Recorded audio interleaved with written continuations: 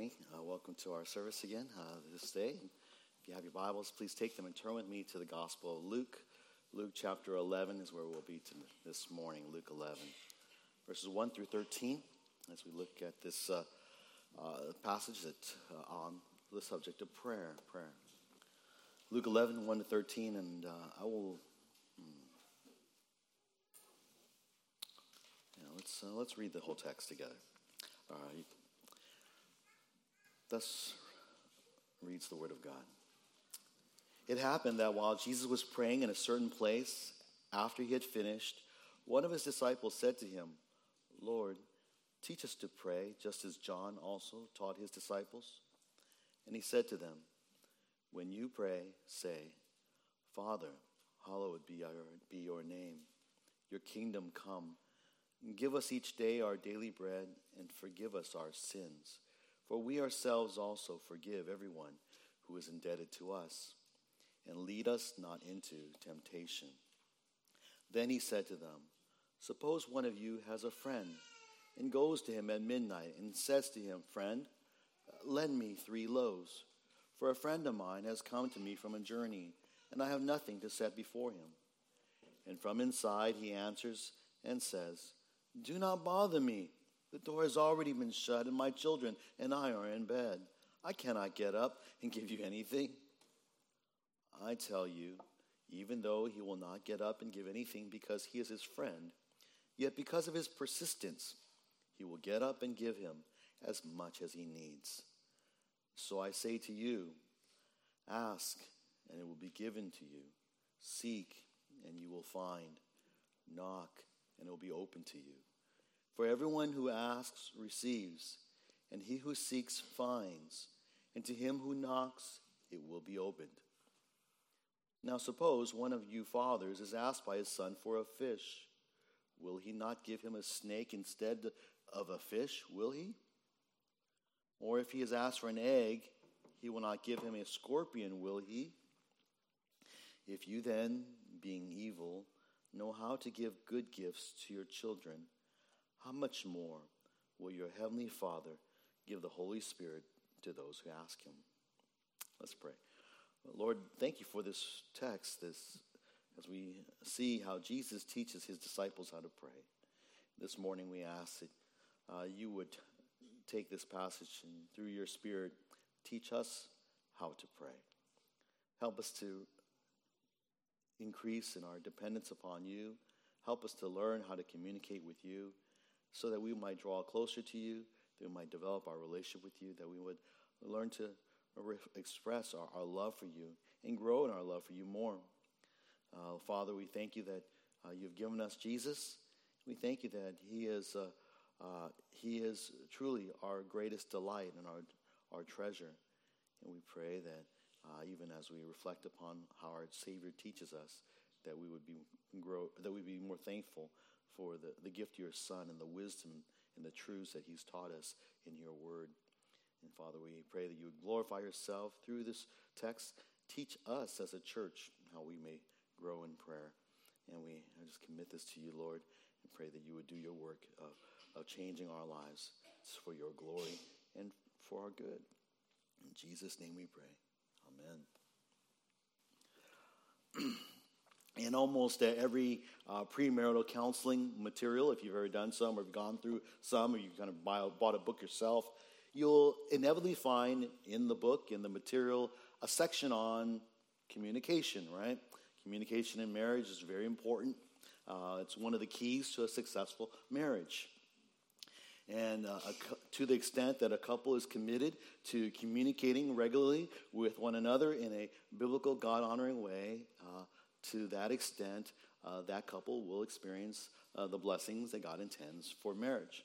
A couple must and needs to learn both to listen and to speak in a biblical manner in order that their relationship might grow. And one of the, I just even reminded yesterday, I was listening to someone teach, and they said one of the greatest gifts that we can give to someone and to show our love for them is the gift of listening. It's easy kind of just to hear people, kind of hear about what we're doing, but to truly listen to someone and then to respond to them. That communication it's really a gift. A lot of people go through life with really not being heard, not being spoken with, to have conversations with, and there are a lot of people that would be blessed by our communication with them.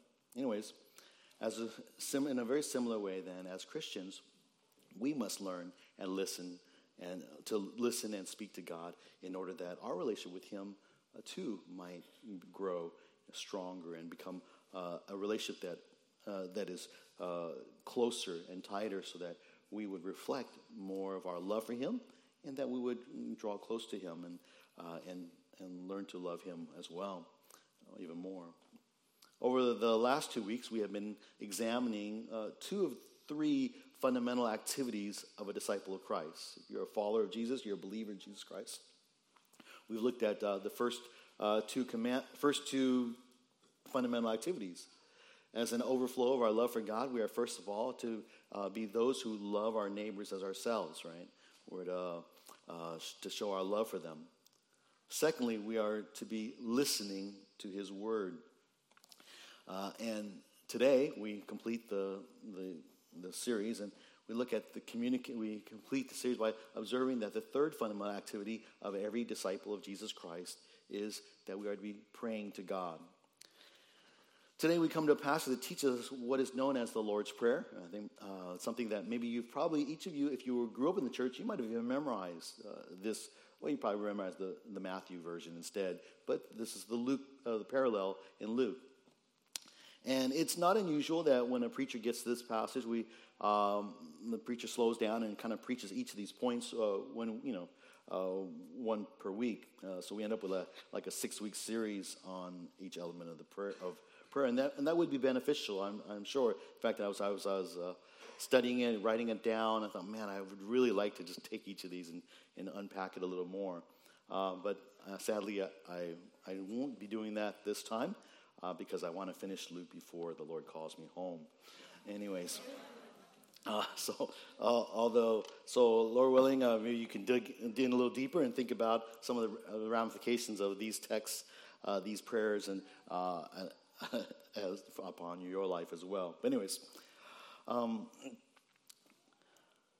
hope that we can just glean the big picture, the benefit of a big picture view of this passage, and really as we look at how the disciples asked Jesus to teach them to pray, that the Lord would do the same, that the Lord would teach us to pray.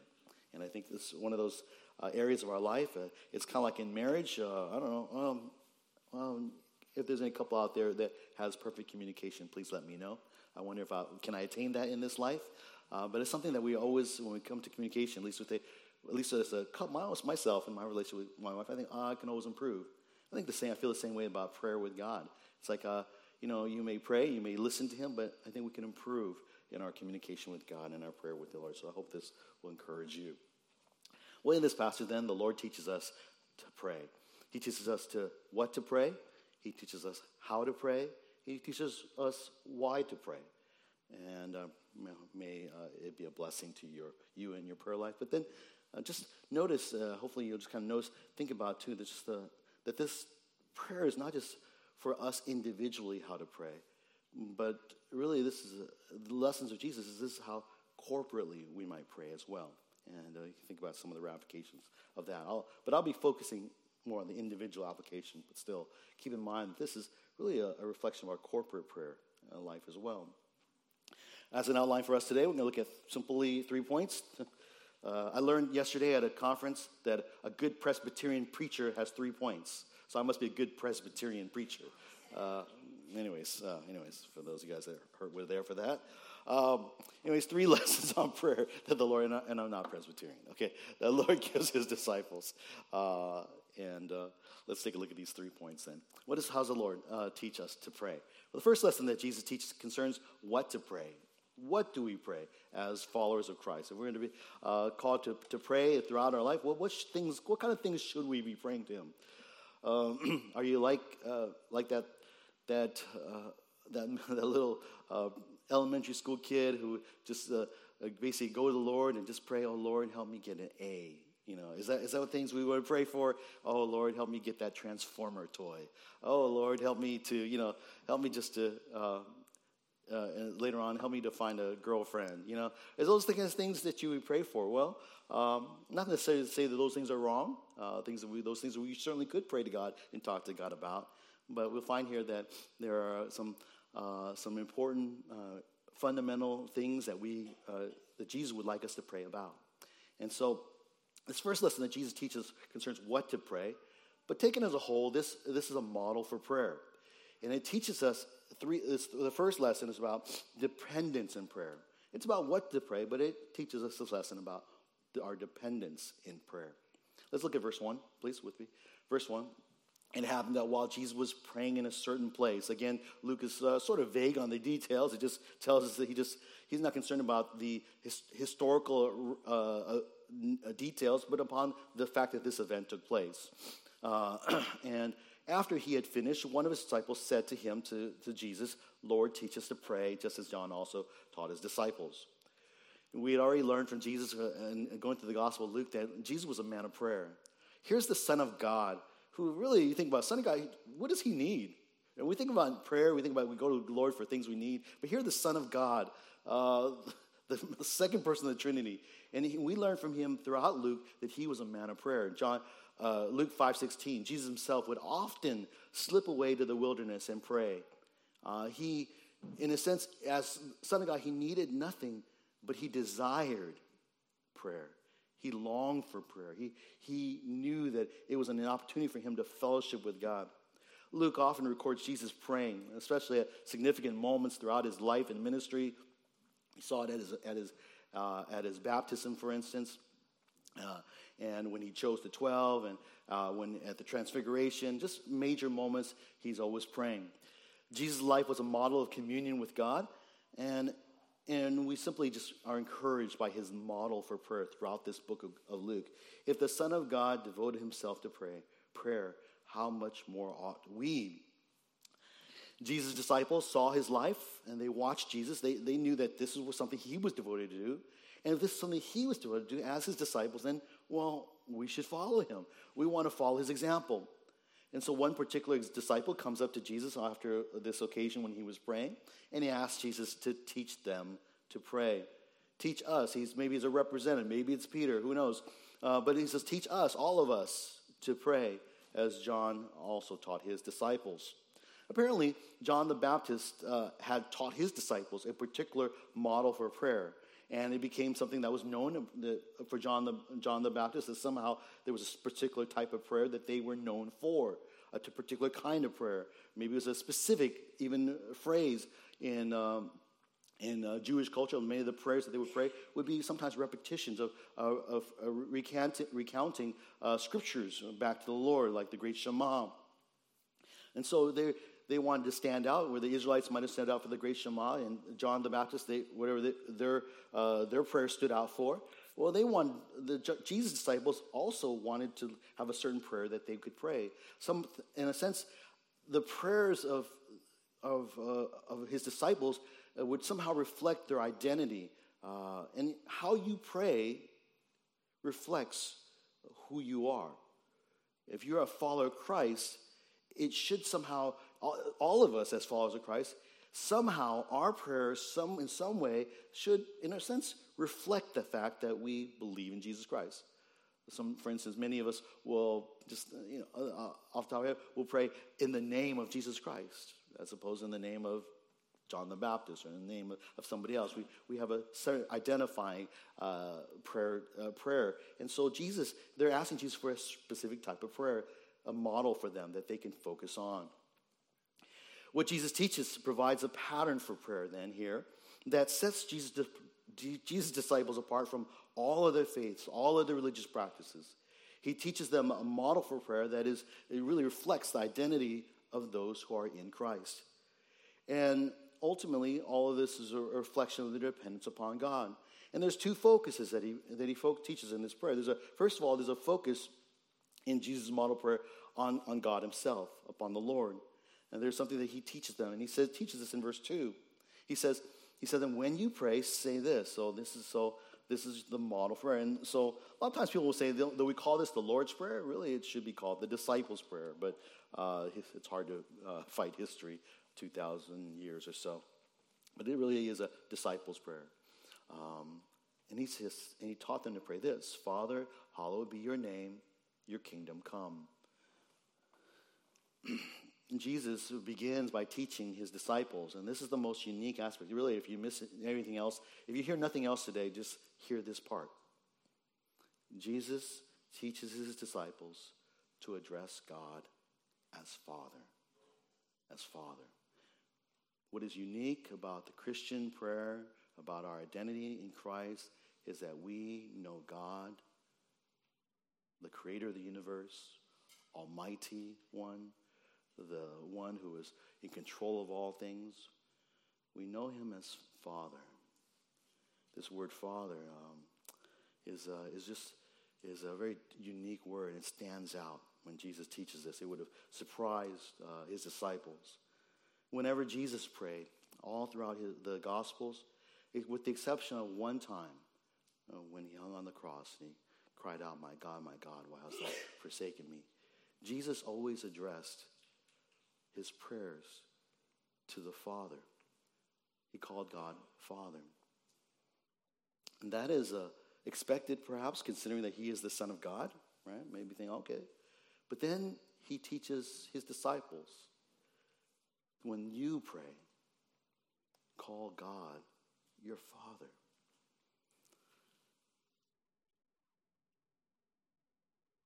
The term is one that emphasizes a relationship that we have. Sometimes this Aramaic term, sometimes it is the word term Abba. It's a term that children would call their dad. And so maybe when you were a little child, there was a term that you would call your dad. Maybe perhaps you called him father. But a lot of times kids would call their father, their dad, daddy, pop, papa, whatever it is that you called your father. It was been as a little child, that first term, and all that conveys as a child calling their father that term. That's what Abba kind of conveys. It calling God Father reminds us that among all the things that we are God's children. We have a special relationship. I would be awed just simply be a slave in his kingdom, a servant in his kingdom, a janitor in his kingdom. But God deems to adopt all of us, and that we would be children in his kingdom. And so Jesus teaches us to remember this, acknowledge this when we pray, that God is our Father. And as children, when we cry out, Daddy, Papa, Dada, Papa, what do we convey by that term? It conveys all sorts of things. It conveys affection, first of all, right? It's usually a term of endearment, and it definitely conveys a cry of an expression of dependence.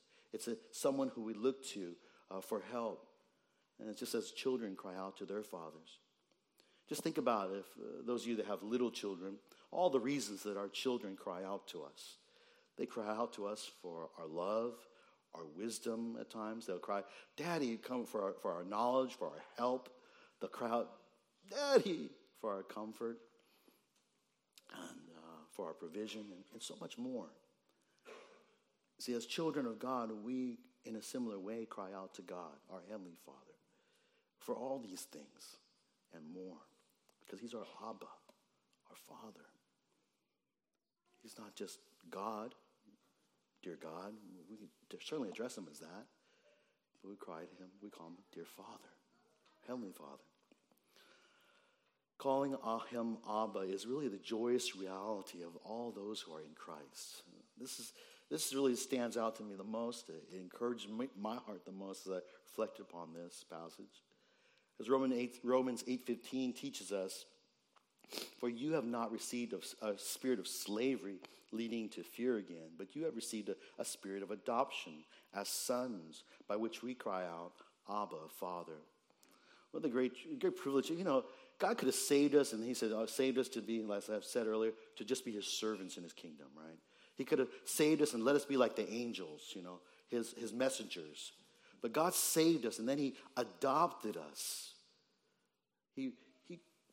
We who didn't belong in his family at all, who didn't deserve to be in his family, but he brought us into his family.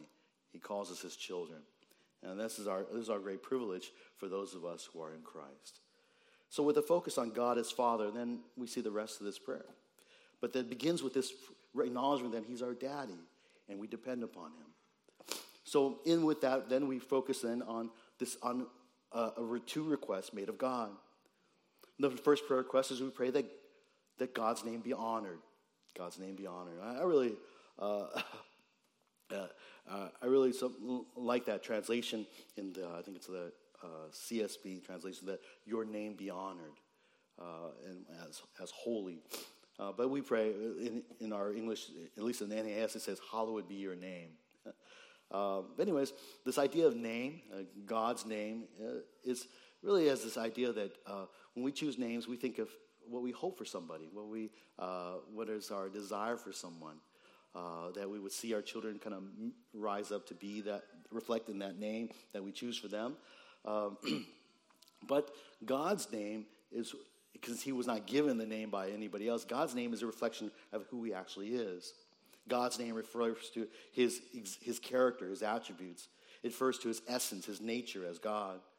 And when we say, hallowed be your name, hallowed be is really, we don't use this term anymore. It's really almost pretty archaic. It's an old-fashioned word, an English word, that means to treat as holy, to treat as holy. So I like the idea to honor as holy, to honor his name. Our prayer then is that God's character and his nature would be treated as holy, would be revered. It's a prayer that, and by the way, don't be like me when I was a little kid, when I memorized this a long time ago. Hallowed be your name. I thought I was declaring that his name was holy, like just acknowledgement, praising God, like, oh Lord, you're holy. But this, when we say hallowed be your name, it's an imperative. It's a command. It's a declaration. Oh, let your name be honored, is what it is. It's a prayer request of God. Say, God, let your name be honored by everyone, everywhere. It's a prayer that God's character, God's attributes would be treated and revered by all creation. Because why? Because he's worthy to be praised for his glory and his honor. It's really a prayer that everyone everywhere would treat God as holy and one deserving of reverential worship and loving obedience.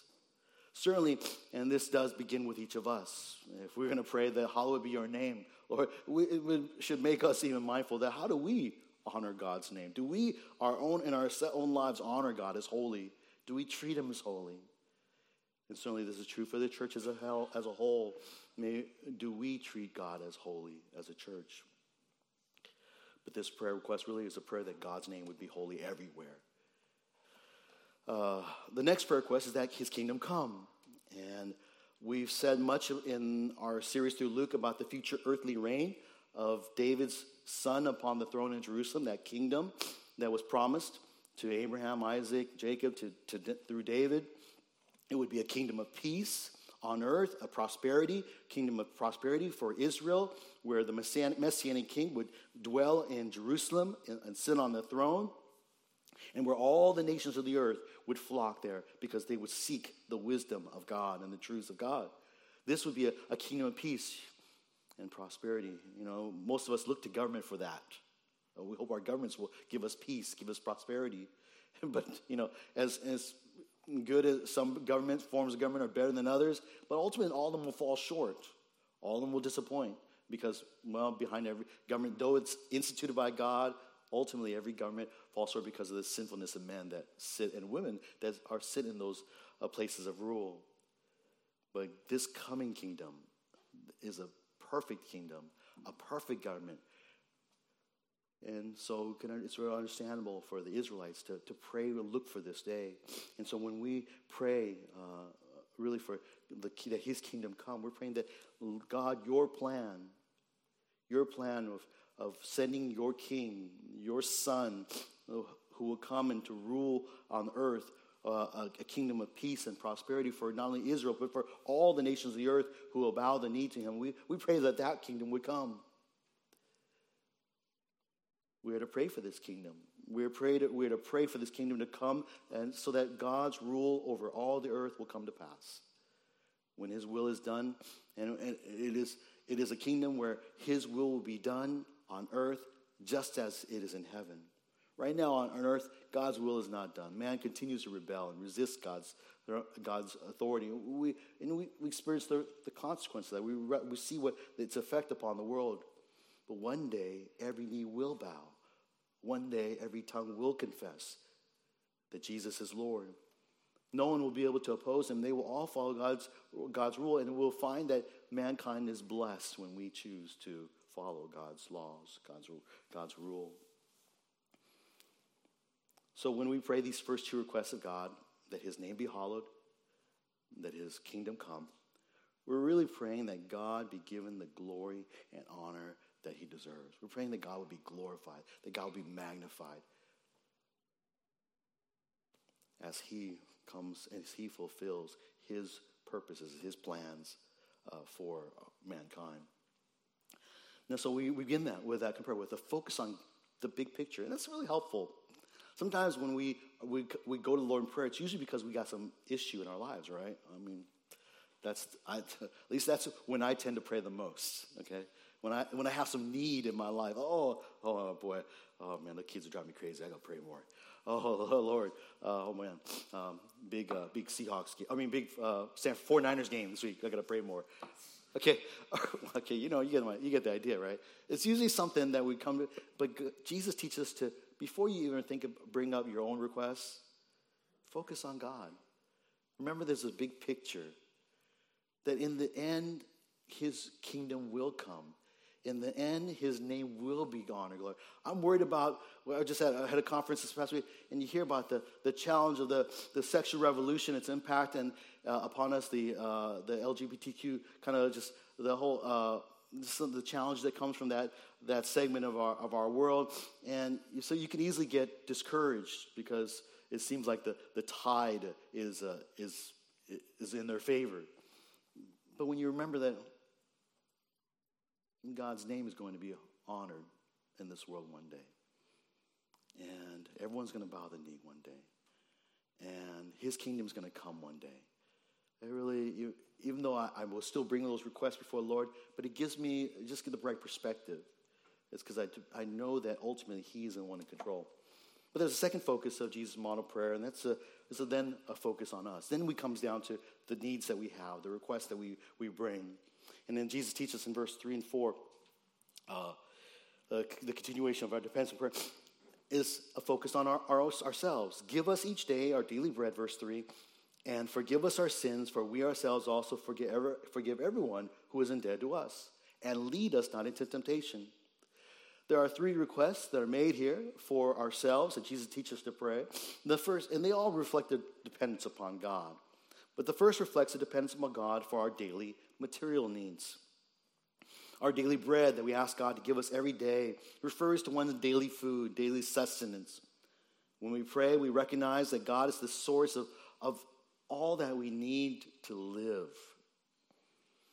All of us probably, most of us here probably work and have a job where we get paid by our employer so that we can go to the grocery store and then buy our food there, bring it home and turn on the oven or the microwave or the stove and just cook it and then enjoy that food.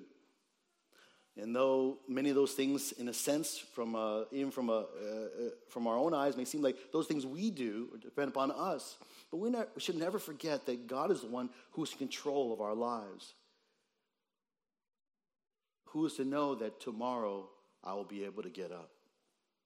Who is able to know that tomorrow I will have a job that I will go to? Who is to know that tomorrow I'll be able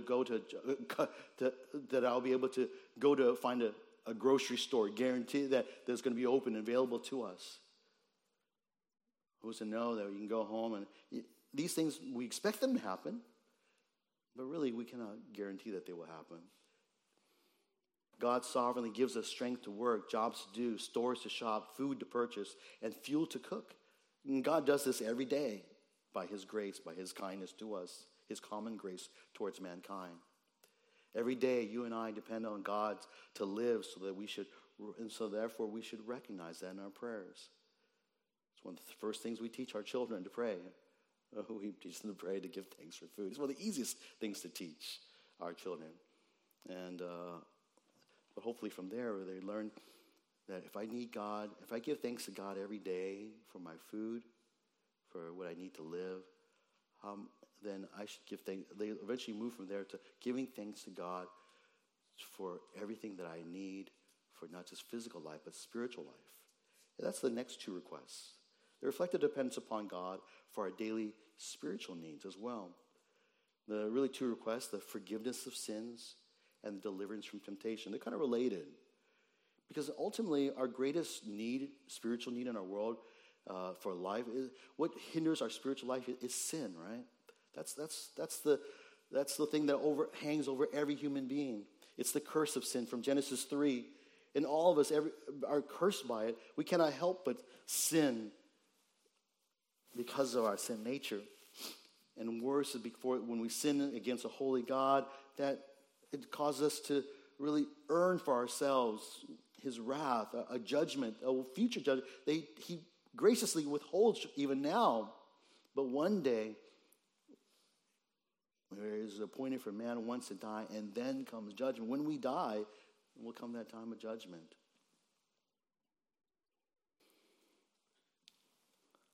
Our greatest struggle is against sin. And thankfully, that's why Christ came. Christ came and died, and he paid for the penalty of our sins. But nevertheless, the presence of sin remains in our lives until we leave this world, until we receive glorified bodies. And so therefore we sin. If we are probably honest with ourselves, we really thought about it, reflected upon ourselves, we sin daily in our thought and in deed. And that daily sin hinders our daily fellowship with God. And so we confess them to him. We ask for his relational forgiveness. And just as when we sin against someone else, another human being, it hinders our relationship with them. In the same way it hinders God. And so we need to ask God for forgiveness. And so that's why this prayer that we ask of God, Lord, forgive us our sins. Forgive us our sins, and just as we have forgiven others.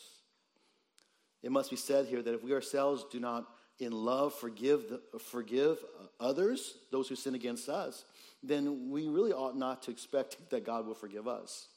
You can't really go on, and it's not that God's only going to say, well, because you didn't forgive them, I'm not going to forgive you. But it's because if you are not a forgiving person, that reflects that you're not a loving person. And if you're not a person who's loving of others, that's willing to forgive people when they sin against you, then it reflects that you don't love others because ultimately you don't love God. You don't love God. We must love God before we can love our neighbors as ourselves. And including that is the forgiveness of others. So you see, that's why if it's dangerous. If you're not a forgiving person, it really just it's a warning sign to you.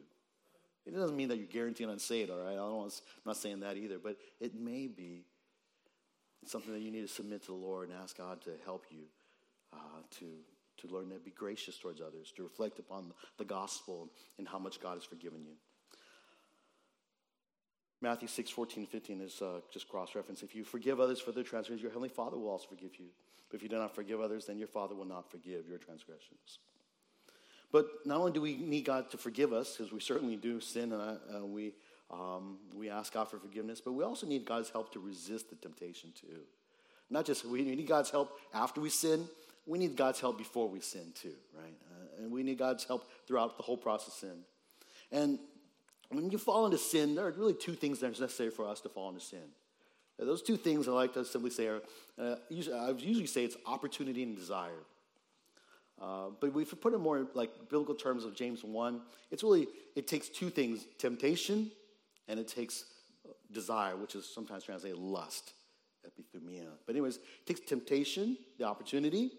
And temptations, by the way, do you know the difference between temptation and desire? This is not my notes, but just temptation and lust. You guys know the difference? Temptation is external. Those things outside of us. Things that are circumstances, opportunities, that they are opportunities where it would, to sin. But lust, desires, those are the internal things. And the combination of the two, when there's opportunity matched with my own sinful desire, and there are good desires, by the way, and many sinful desires are good desires that are taken too far. And when those two opportunities come across, then usually when lust has conceived, it gives birth to sin, what it considers. And so it's James. So those are two things. So this prayer request is that, Lord, do not lead us into temptation. Do not lead us to fall into these external circumstances, opportunities that would cause me that would tempt me, and that would appeal to the lusts and desires of my heart, that I would follow into those sins. We need God's gracious help daily to resist these temptations, and they come across sometimes the most and at times you don't expect. And usually if you don't expect them, that's when you fall. But as we grow in our Christian faith, we begin to learn and observe. And one of the things we grow in wisdom is that we learn to find out, these are certain times, certain occasions, certain places, certain circumstances that are most tempting for me to sin. And when you can figure those out, then you start helping you to figure, how can I prepare myself for those times? And it's just kind of part of the discipleship as followers of Christ.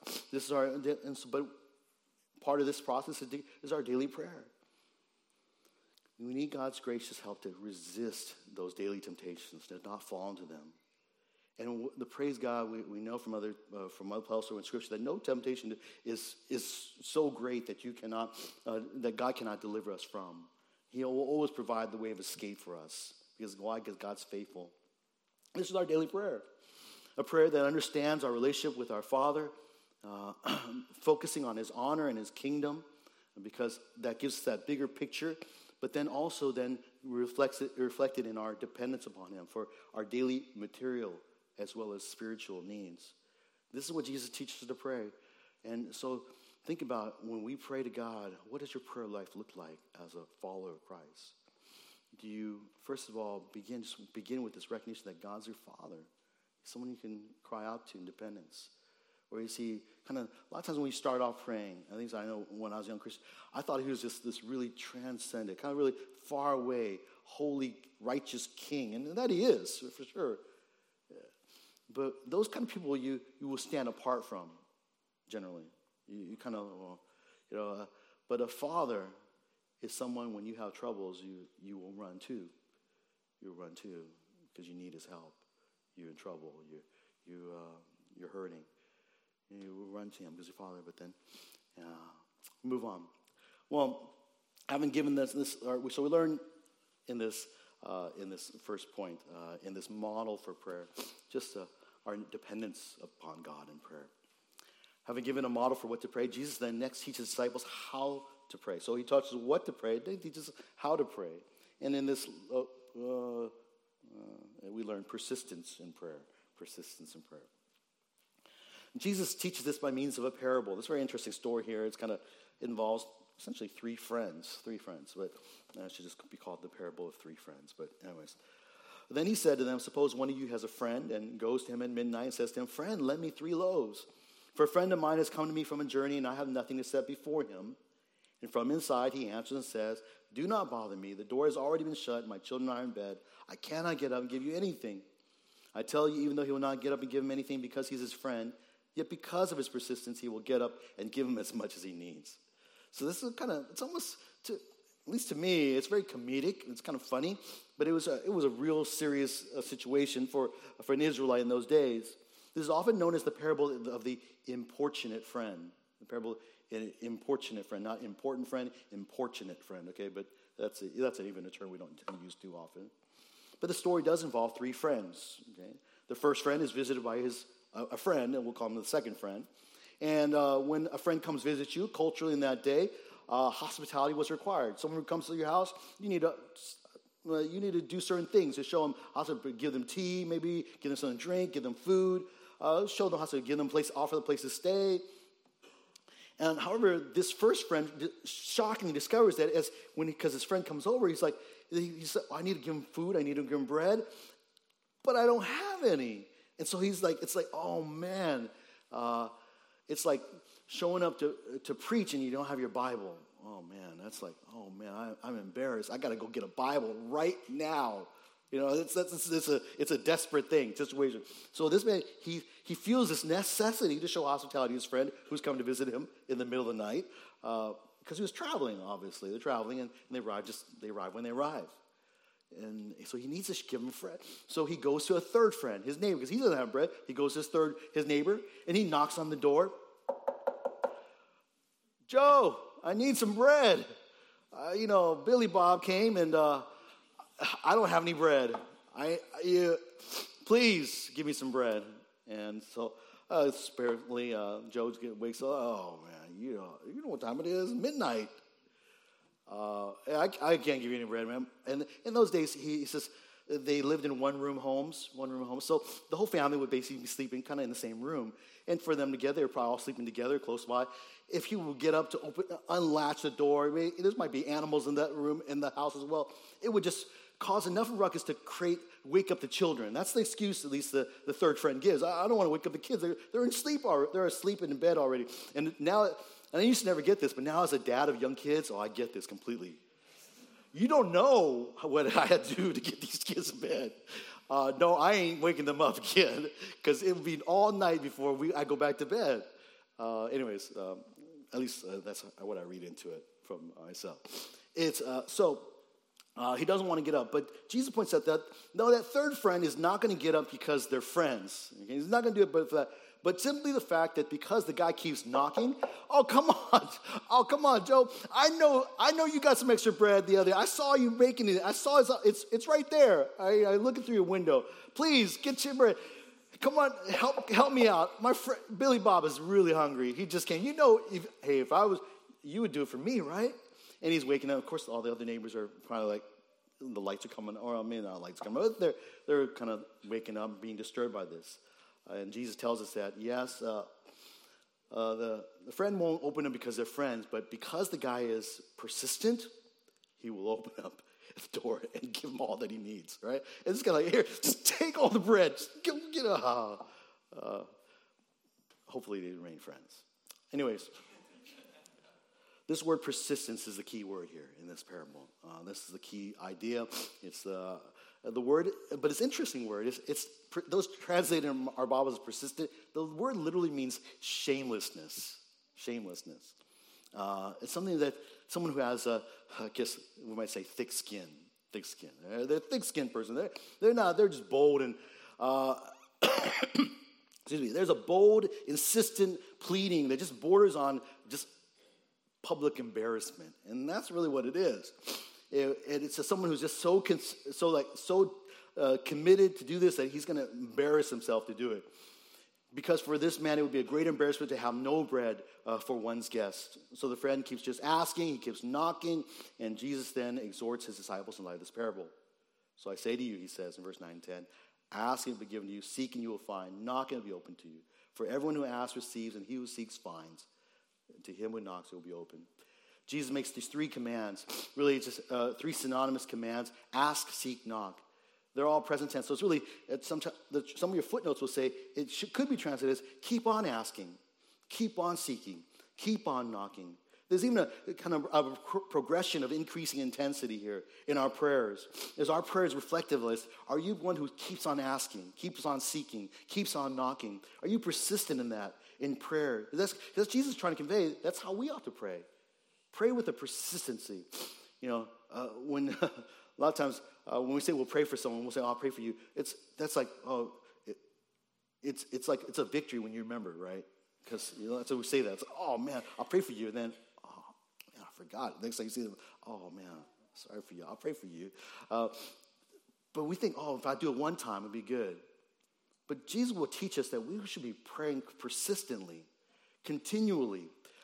Keep on praying until you see the request answered. The promise that Jesus makes here is that those who persistently pray will have their prayers answered. God will answer our prayers as we are persistent in them. But sometimes, we must add that sometimes his answer will be no, right? If your kid keeps asking, eventually you'll give them an answer, right? And sometimes it's no, right? I'm going to answer you no, or don't ask again. But thankfully, God doesn't say don't ask again. He likes it. He encourages us to persistently pray. And sometimes his answer will be no. But when he says no, you can be sure that he does so out of love. And you can be sure that he will give us something better. And I think there's probably all of you here that have been praying for things in your life. And I know for Cindy and ourselves, we are one of those. It's painful when you're praying for things that for your whole life, or for at least seems like your whole life, and the answer doesn't seem to come. For ourselves, it was children, and for you, it may be something else. Maybe some of you are going through a period of unemployment. You're praying for a job. You don't have a job. You can't even find a job. Some of you have been praying for a significant other. Some of you are praying for maybe grandchildren. I don't know. Some of you are praying for just to graduate from school. It just looks like this is going on forever and ever. And there's always there's a temptation to be disappointed in God when the answers don't seem to come right away. But know that God loves you. He's your Father. He will always answer your prayers. He seeks what's best for you. And if the answer is no, you can trust him because he's your dad, that he's going to give you something that is good and better for you. I don't know what it will be, but he will give you that which is better, and you can trust in him as your Father. So all of you that are praying for things and it's aching you as you pray for these things, find encouragement to know that as you persist in prayer, God will answer, and he will answer with that which is good. Lastly, Jesus teaches his disciples why to pray. Why to pray. And we ought to have expectance in prayer. Expectance in prayer. Verse 11 to 12, now suppose one of you fathers. Jesus comes back to this idea. He teaches us to begin with calling God Father. Then he ends with this another kind of a parable, a story, an illustration of fathers. Suppose that one of you fathers is asked by his son for a fish. He will not give him a snake instead, will he? Or if he is asked for an egg, he will not give him a scorpion. And this is just really clear. It's just I think it's kind of funny again. But if you're a father and your son asks you basically for different types of food, for a fish or for an egg, are you going to give them something that's going to be hurtful to them, like a snake instead of the fish, or a scorpion? Now, that was in Jewish culture. We were laughing in our pastoral meeting this past week. It's like, in some cultures, they might delight in a snake. I don't know. There might be something. And we've heard that some scorpions are edible. But the point here, at least in this, is that you wouldn't give them to something that could harm them. All right? Something that could harm them. Anyways,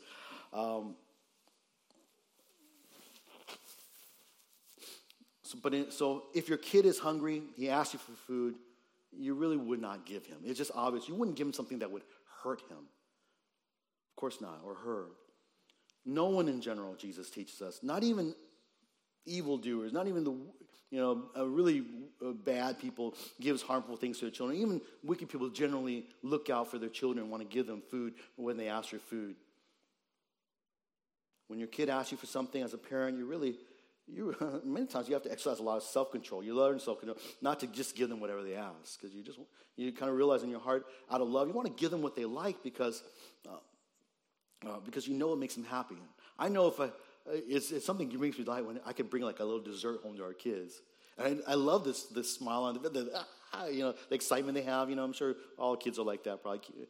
But I know, boy, if I just give them cookies all the time, it would not be good for them. At least I don't think it would be good. And so there's also a temptation to want to give that which is, parents, we just have a strong desire to give that which is good, that which they ask. Children ask us for things, expecting that you as a parent will give them that which is good.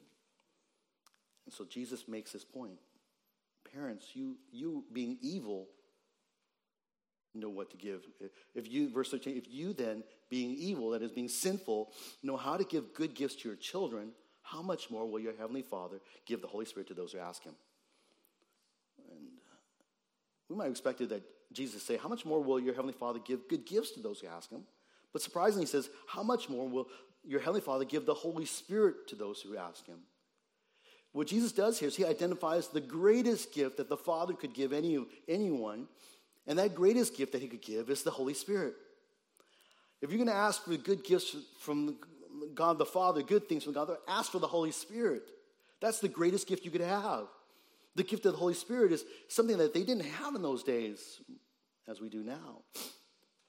But he was promised in Ezekiel 36, 26, 27, part of the new covenant kind of promises. Moreover, I will give you a new heart and put a new spirit within you. And I will remove the heart of stone from your flesh and give you a heart of flesh. See, he promises Israel, I'm going to give you, you'll turn your heart of stone, your sinful, hardened heart. I'm going to give you a softened heart, a new heart, a heart of flesh.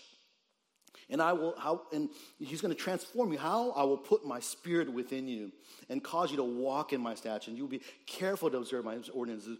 Before, without the Spirit, the Israelites were just caught and they were dead in their trespasses and sins. But when God gives them the Spirit to those to regenerate them, to give them new life, enables them then to walk in God's ways and God's statutes. And this was a promise, and of course, this was fulfilled on the day of Pentecost, when after Jesus' death and resurrection, 50 days after that, God sent the Holy Spirit. In Acts chapter 2, the Holy Spirit came upon the saints in Jerusalem. They all manifested the gifts of the Spirit, and from that point on, the Spirit dwelled within man.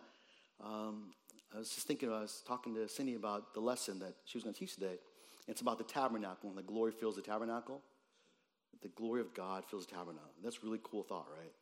How amazing would that have been to see the glory? And then that glory dwelt the temple. But then how much more awesome it was when that glory of God came and dwelt in human flesh, and we beheld him. We saw him. Right? That was cool. That's Jesus walking on earth. How much more awesome it is that glory of God now dwells in each one of us in the presence of the Holy Spirit. The third person of the Trinity dwells within each of us. That is awesome. He is near in every one of our hearts. And God gives the Spirit freely to all of us. And our prayer is not that God would give us the Spirit now, but our prayer would be similar in that we would ask God to fill us with His Spirit, so that He would guide us, lead us, convict us, sanctify us, help us, teach us, and so on.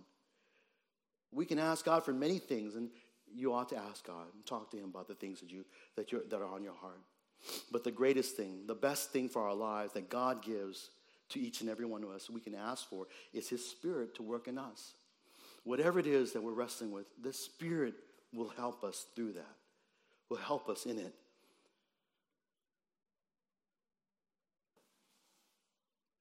God doesn't promise to give us everything we ask, but He promises to give us the best thing that He has to give. He's given us His Son. How can He not give us all good things? And He's given us the best thing of all, that is Holy Spirit.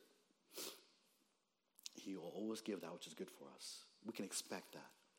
And that's where we can come to the Lord because of this, because we expect Him to be a God who gives us good things. Well, we conclude then. The call to discipleship is a call to love your neighbors yourself. It's a call to be listening to His word. And it's a call to pray to our Heavenly Father. Prayer isn't just asking for stuff. That tends to be how it begins.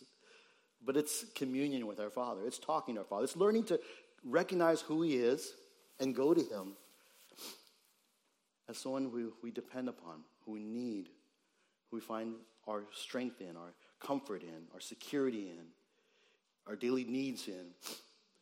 When we pray, it furthers our relationship that we have with Him, builds it deeper, it builds it stronger. Fathers, and this is, I just let me ask, we build strong relationship with our Heavenly Father through communication. And so it just came to my mind. It's not my notes, but like us earthly fathers, you cannot build a strong relationship with your kid if you're not communicating with them. And so just spend time talking with them, communicating with them.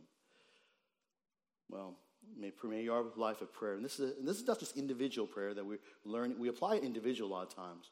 Really, this is a corporate prayer too. This is what we all together as a church pray. It's very humbling when we remember. It creates unity in the body when we think about this is our prayer. Every Christian is to pray in these ways.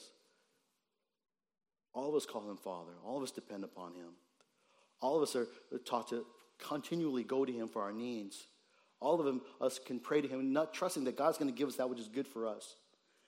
And sometimes what's good for us is what's good for someone else is not necessarily that which is good for us, right? God knows what each of us differently. He may give us different things. But we all as his people, as his church, can go to him in prayer. Will you trust him? Will you depend upon him? And will you call upon him in prayer? Let's pray. Father, thank you, Lord, for our time and just gleaning over this text on the lessons of prayer. Father, help us to pray as Jesus taught us.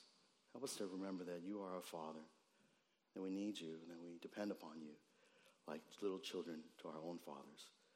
And God, we pray, thank you and praise you that you are a heavenly Father who always gives that which is good, who always knows what is best for us, who always gives us that which we need, not just what we want.